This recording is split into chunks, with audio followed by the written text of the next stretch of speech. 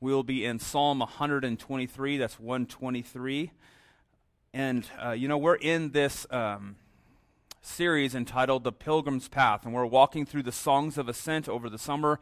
It's a 15-week stint that we're looking at this. It's Psalms 120 to 134. And what we see in these Psalms, that these were songs that were chanted or sung by God's people as they're headed to Jerusalem to worship God, on a minimum 3 times a year, right? So they were headed towards Jerusalem to worship God, and they would have been chanting these songs. And most theologians would agree that these 15 psalms can be broken out into 5 sets of 3. So they're kind of in sets of, they're like triads. Okay, so we are in week 4 right now. So we're in the beginning of the second triad. Okay, so generally in those sets of 3, the psalmist will have the same emphasis in number 1, 2, and 3. Okay, so in the first of the 3, generally, the psalmist will be expressing a situation of distress for either the psalmist himself or God's people, or maybe both. Okay, so a situation of distress in the first one. The second emphasizes the Lord's power to keep the person amidst their distress, amidst their agony, that the Lord has the power to keep or deliver them. And the third of the 3, the theme is generally security in the Lord. Okay, so that's 1, 2, and 3. So we are in the 4th week. So if we can do our math for a second, I know it's not math class, but we are on 1, 2, 3, 4. We are on a week 1, which is emphasizing a situation of distress for God's people. So that's what we see here in Psalm 123, that the psalm begins in an individual lament. The psalmist individually is saying, "Have mercy on me, God." But then he moves into a community or a corporate lament for all of God's people, for how they're being treated. So let's go ahead and turn to God's Word this morning. This is Psalm 123. It's only 4 verses, but we're going to be in this whole chapter today. This is Psalm 123. A song of ascents. To you I lift up my eyes. O you who are enthroned in the heavens, behold, as the eyes of servants look to the hand of their master, as the eyes of a maidservant to the hand of her mistress. So our eyes look to the Lord our God, till he has mercy upon us. Have mercy upon us, O Lord, have mercy upon us, for we have had more than enough of contempt. Our soul has had more than enough of the scorn of those who are at ease, of the contempt of the proud. This is the word of the Lord. Thanks be to God. Let's pray together. God, we come before you today, just thankful that you have given us this book of the Psalms that many theologians would say express every emotion of the soul. And Father, as we look to Psalm 123 today to see a moment of distress for the psalmist, for the people of God, we pray that our hearts would see the beauty of the one who is our refuge amongst distress. Father, we pray that you would be with us today. Help us to focus on your word and to see you more clearly. In the precious name of Jesus we pray. Amen. You know, my kids are getting older. They're now 8 and 7, and then Audra's still young. She's 2, but as they've gotten older and they've gone to school these last couple of years, I'm having a very similar conversation with them a lot. That's actually, I would say, one of the more difficult things. You know, people tell you when you have little babies that it only gets harder, and you're not sleeping at all, right? And you're like, it can't get harder than this. But I'm actually seeing that it's harder in a different way, right? When they're getting old, and I'm sure it will. You parents that have had teenagers and those sorts, I'm sure it gets harder than where I am with 8 and 7 now. But one of the things that I've had to really wrestle with my own kids is that they'll come home from school, or they'll come home from a party of some sort, and they'll say, why are the people so mean to me? And you know, me as the daddy said, who was mean, right? That's what I want to say. I don't say that, but I want to say that. But because there's something inside of us that knows that is not how life is supposed to function, right? The humans are not supposed to fight with one another. And as I have encountered this over and over again, I try to point my kids to the grand narrative of Scripture, right? That God created a perfect world in the beginning where there was harmony amongst humans and between humans and God. But when sin entered the picture, it fractured all of creation, meaning it fractured our relationship with other people. Now we are selfish, right? And I tried to explain to them how Daddy is selfish and they are selfish, right? That we are all selfish and we are mean to one another. So human relationships are fractured by sin. I tried to get this point across to them. And I've told them over and over again this truth. And for me, as an adult now, I'm thankful for the opportunity, right? Because it's a reminder for me. This is like one of the beautiful things about being a parent. It's a reminder for me, right? That when I get hurt, that I am reminded that it was not supposed to be this way.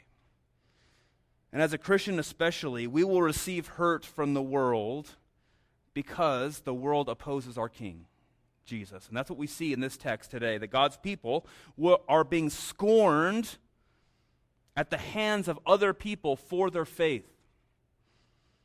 And for us in the room, as time moves forward now, as we are in 2023, it seems to be happening more and more. This is more and more normal. But today we look at a psalm where the psalmist is on the receiving end. He's on the receiving end of scorn, of contempt. And we get to see his response. And I hope it will be an encouragement for you to see his response amidst his heart hurting. So the big idea we're looking at today, or the theme for today, is when scorned by the world, Christians are to cry out to the Lord for mercy. When scorned by the world, Christians are to cry out to the Lord for mercy. We're going to look at two things. We're actually going to look at the psalm in reverse order. We're going to look at contempt from the world in verses 3 through 4 first, and then mercy from the world in verses 1 through 2. So let's go ahead and look at verses 3 through 4, contempt from the world. It says this: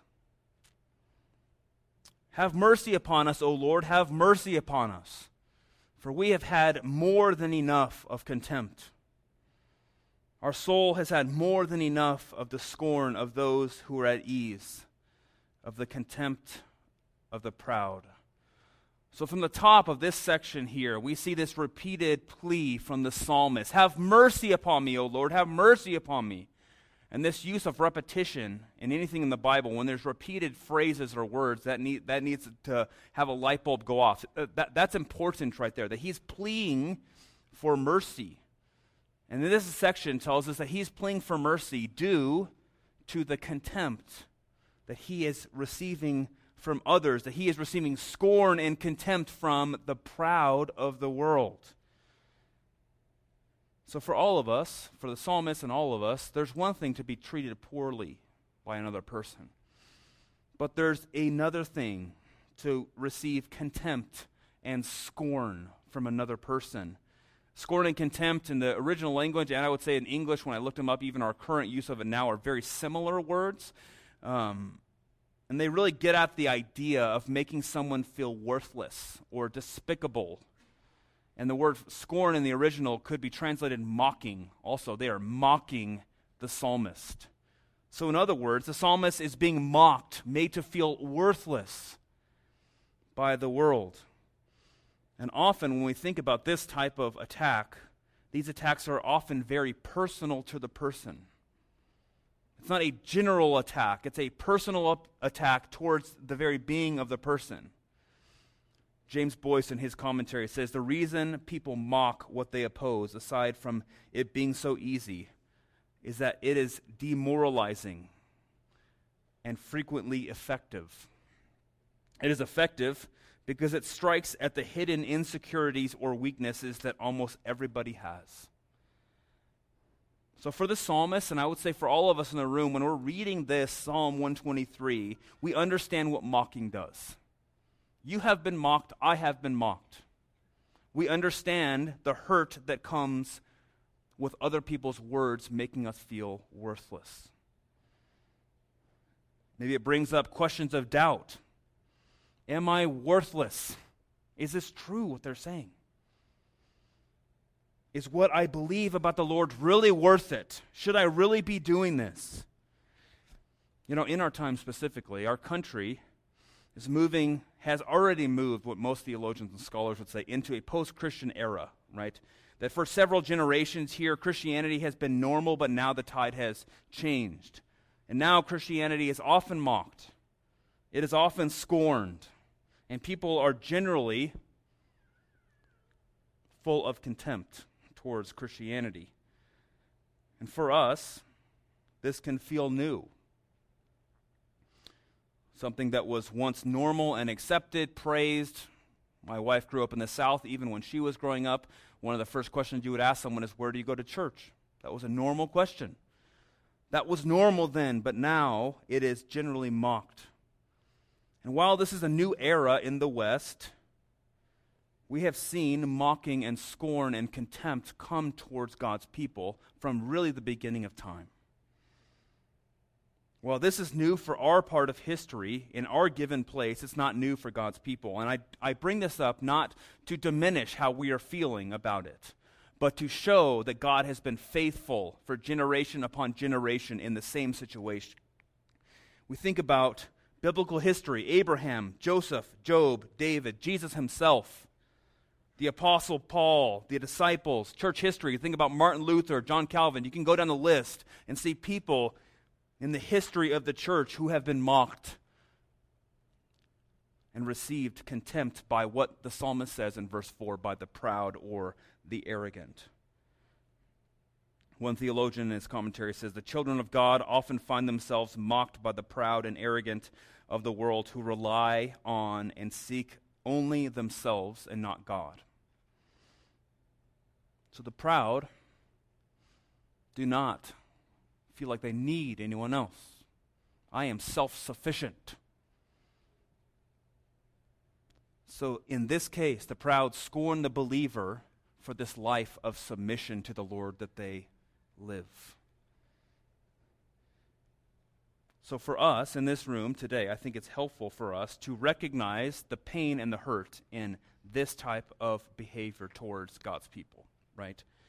To lament this is an individual lament moving into a community lament, the psalm itself. So we should do the same thing, that we should lament the hurt that comes to you and to me, and thinking about the generations to come, to my children when they are adults. The psalmist says, we have received more than enough. We're at our wits' end. We need to remember the Lord never intended humanity to function in this way. The Lord never intended for us to fight with one another. So now in this moment, we can lament that many of us will be scorned for believing in Jesus, whether that's in your workplace, in your schools, wherever it may be, in your friendships. Most of us in the room will receive scorn for following Jesus in the coming years. And I think about how it hurts us, you and me, and I want us to remember that we have a God who hears us. We have a God who sees us. So we can lament all together, looking to Him, this pain that we feel. The psalmist lays that on us, says, I've had more than enough. This is why many theologians will come to the Psalms and say it covers every emotion that you can feel, because at times in life, you've probably said this, I've had more than enough. I can't take it anymore. But the psalmist also responds to this scorn and contempt by looking to the Lord, and I think this is where the encouragement comes. So let's go ahead and look at the mercy from the Lord in verses 1 and 2. Starting in verse 1, he says this, to you I lift up my eyes, O you who are enthroned in the heavens. So amidst this despair that he is sitting in, the psalmist is able to look through the trying circumstance, through the contempt, the mocking, the scorn. And where do his eyes go? The text tells us that his eyes go straight to the one who holds his life in his hand, to the Lord God seated on the throne of grace. James Boyce calls this psalm the psalm for weary eyes. eyes that have been filled with tears over the scorn and contempt that they have received, eyes that are weary from the pain that they hold over how they have been treated. But in this psalm, we see a play on this word eyes throughout it. His eyes do not stay focused on the circumstance. Verse 1 says, his eyes are lifted up to the Lord, his true refuge. And it's important that he's saying they're lifted up. He's not looking even at God, like a peer, like I need your help. He's not looking down on God, like he's a genie in a bottle that I just need to rub the lamp and he'll come out and help me. No, he's looking up in dependence, saying, I am your servant. In verse 2, he goes on, it says this, behold, as the eyes of servants look to the hand of their master, as the eyes of a maidservant to the hand of her mistress, so our eyes look to the Lord our God, till he has mercy upon us. So we see a very similar metaphor kind of repeated twice here, and he's using this same language of looking with the eyes, right? First, we see the eye of a servant looking up towards their master. And a few interpreters, they've interpreted this metaphor in many different ways, but the consensus that I took from it was that generally these people, the servants, are looking to their master for relief, because they would have received relief from their master and their master alone. But at the same time, while they are waiting for relief, the servant is still a servant. Not demanding of the master, but waiting for the relief from the master. Remember, in the same way, eyes looking up to God. This is the same picture that we get with a servant looking up to the master. And I would say for God's people, we are to do the same thing, to have our eyes fixed upon Jesus, up on Jesus, and waiting for his hand of relief. In the same way, the second metaphor, the maidservant focuses her eyes up towards her master. But both of them, the servant and the maidservant here, look to their masters for relief from their pain, right? That's one way to see it. The other way is to think about from the master's perspective or the mistress's perspective. Think about it from the opposite side. The master looks upon the servants to show favor in kindness and generosity. So as God's people, as we look to the Lord, having received scorn and contempt and mocking from the world, the Lord looks at his people and shows us favor in kindness, in generosity, in mercy, in grace. So we see quite the contrast in the psalm, right? On one side, one party is giving scorn, contempt. They are mocking. On the other side, the other party is giving mercy, is giving grace. From the world, we will often receive contempt and scorn, but from the Lord, we will receive mercy and grace. One theologian says this, it is a blessed thing that in our severest trials brought on us by our fellow creatures, that we can appeal from man to God, from the scorning and contempt of mortals to the mercy and grace of the King eternal, immortal, and invisible. So we seek the Lord in this for grace and mercy amidst contempt, because it is the only place that we can find refuge. So when we look at circumstances that we're in now, when you are on the receiving end of this, there's many different reactions that we can have, right?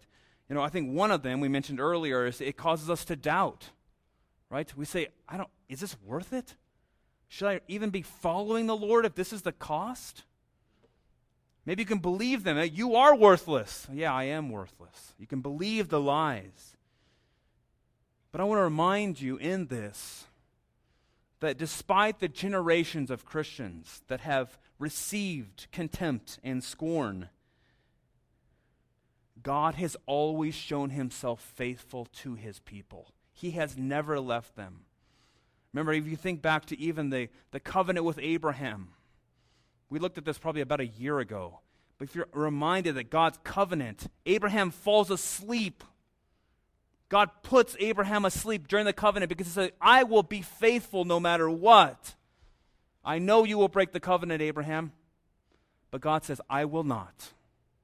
I will walk through the pieces of animal that are cut in half.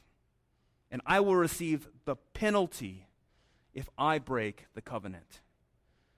So God is a faithful God who will always be by our side. Secondly, maybe when we are scorned, when you receive contempt, one of the gut reactions will be to scorn back, to give contempt back. Rip a Bible verse out of context and say, eye for an eye, man. You're going to scorn me, I'm going to scorn you. That's a gut reaction for, I would say, all of us, right? But the Bible, the psalmist today in our text shows us that our eyes need not to be focused on the one who scorns us, but our eyes need to be focused upon God himself. That we look to Jesus to receive mercy and grace. So maybe your prayer is that you would have strength to do that. Strength not to scorn back. Strength not to have contempt in your heart for another person, but you will look to Jesus in your hurt. I think it's good for us to look at the grand narrative of Scripture, like I mentioned at the beginning, to see that you and I, all of us in the room, that we actually do deserve God's wrath. Apart from the work of Jesus, we would all deserve it. And that in our rebellion, it's not that we have, when I teach the kids in the communicant class, when I teach this, I try to explain to them, it's not like, a lot of times you think about the biblical storyline, and the second chapter would be called fall. So it's creation and then fall. To me, sometimes we think about it that way. We think about our sin in that way, that we've kind of, just tripped and fallen, like my little 2-year-old, like she's still kind of learning how to walk well, right? And she kind of just trips and falls. Oh, it's an accident. But I think a better word for all of us is rebellion. We run away from God. It's not this that we just tripped and fell. No, it's like we slapped God in the face and ran away from him. Like we were rebelling in full rebellion against him. So while you and I have and will receive scorn and contempt from the world, we see that Jesus himself received the ultimate scorn and contempt that the world has to offer on our behalf. That the creator of the universe, he took on flesh, he lived perfectly, and yet the very people he came to save mocked and scorned him. He received contempt from those people he loves so dearly to come and save. He was despised, he was smitten, he was crushed for you and I. Jesus received the ultimate scorn and contempt so that you and I could cry out with the psalmist this morning from verse 4, have mercy upon us, O Lord, have mercy upon us. He received the scorn and contempt we deserve so we could receive mercy, so we could cry out for mercy. Because of the work of God's Son, we now can receive this mercy and grace. And we could look to Jesus like the author of Hebrews says, that we could look to Jesus, the founder and perfecter of our faith, who for the joy that was set before him endured the cross, despising the shame, and is seated at the right hand of the throne of God. Consider him who endured from sinners such hostility against himself, so that you may not grow weary or faint-hearted. So when we receive this contempt, this scorn from the world, as this psalmist did, the people of God did, could be tempted to lose heart, to say, is it worth it? But let us look to Jesus, the one whom took our contempt, took our scorn that we deserved, that we may receive mercy from him. Let us pray together.